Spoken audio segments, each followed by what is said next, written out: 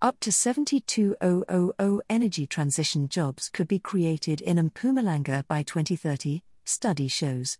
South Africa's Mpumalanga province can compensate for a large share of the job losses that will arise in its declining coal sector and lay the foundations for the creation of a new clean energy hub for the country by scaling up investments in renewable energy and accelerating coal decommissioning, a new study shows.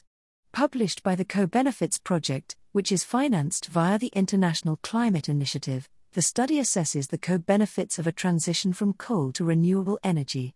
Using analysis conducted by the Council for Scientific and Industrial Research, Enertrag, Prime Africa, and Navitas Energy, the report includes various transition scenarios for the province and outlines the potential for job creation and local value creation, as well as skill requirements and opportunities for gender inclusiveness.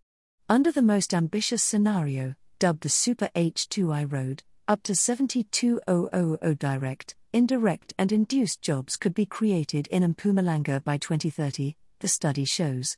These are primarily in renewable energy plant construction, with operations and maintenance accounting for 20% of the total jobs. The scenario envisages this renewables capacity being deployed on repurposed Eskom sites, including Komati, Camden, Grootvlei, Arnot and Hendrina, as well as on coal mining land in the area. It also foresees the building of additional renewables capacity in Mpumalanga for green hydrogen production. It draws its name from the Super H2igh Road Scenario for South Africa produced earlier this year by IHS Markit and commissioned by Agora Energiewende.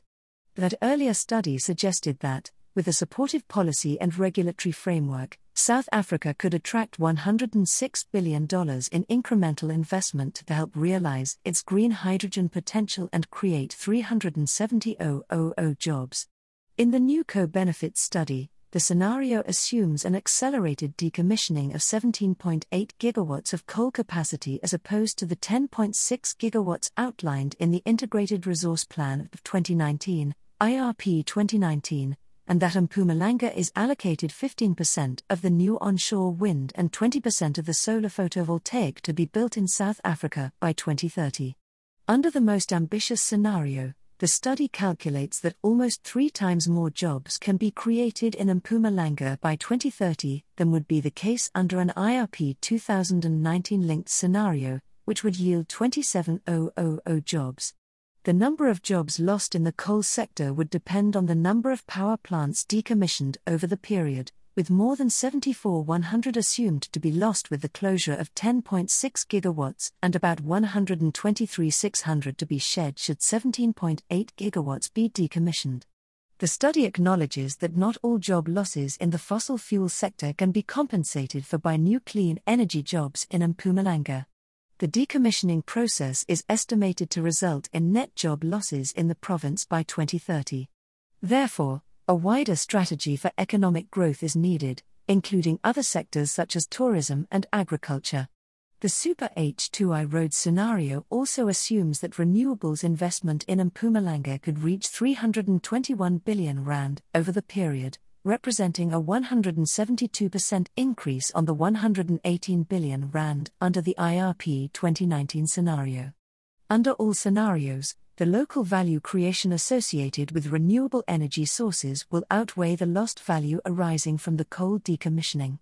It adds that by increasing local content requirements from 30% at present to between 60% and 80%, gross output value in Mpumalanga could be increased to R343 billion.